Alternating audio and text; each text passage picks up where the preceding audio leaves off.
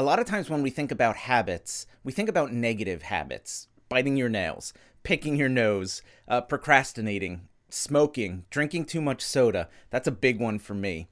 But habits, when positive, when healthy, can be a huge driving force in our ability to achieve the goals that we've set out to achieve. During my school years, middle school, high school, college, I had tons of negative habits and I had very few positive habits. And as a result, my grades and my education suffered severely. Back then, my big habit was procrastination, putting everything off for tomorrow. I mean, you know how it is. You put it off, and then tomorrow never really comes, does it? As a result of that, I had so many failed assignments because of either turning the assignment in late or honestly never even turning it in at all. As I look back at my career in school, I can pinpoint all the negative habits that I had and the absence of positive habits that directly led to the struggles that I had in school. In his book, Atomic Habits, author James Clear says this: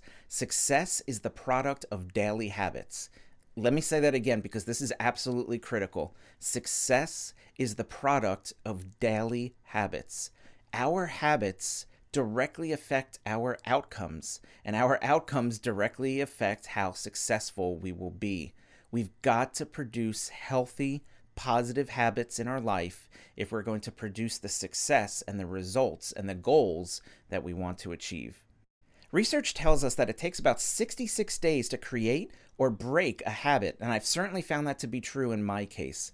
After reading The One Thing by Gary Keller, my family and I decided to take the author up on his idea of this 66-day habit challenge. Each of us selected a habit that we wanted to work on for 66 days. As a huge soda drinker, I made the decision to not drink any soda for 66 days except on Saturdays.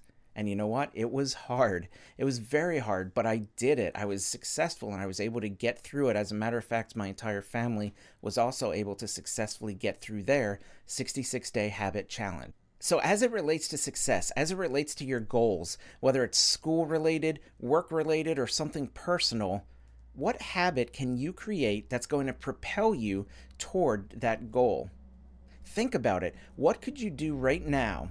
What habit could you get into right now that after 66 days would move you closer to the goals that you set for yourself?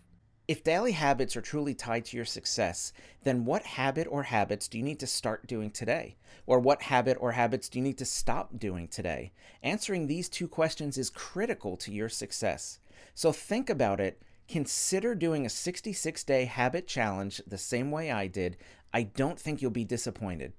If you're interested in either of the two books that we referenced today, Atomic Habits by James Clear or The One Thing by Gary Keller, just click on the links in the description and we'll send you off right there. Both of these books have been game changers for me in terms of my own personal productivity and goal achievement. If today was valuable to you, would you just go ahead and subscribe so we can continue to give you this great content? Thank you so much, everyone. Have a great day. I'll see you next time.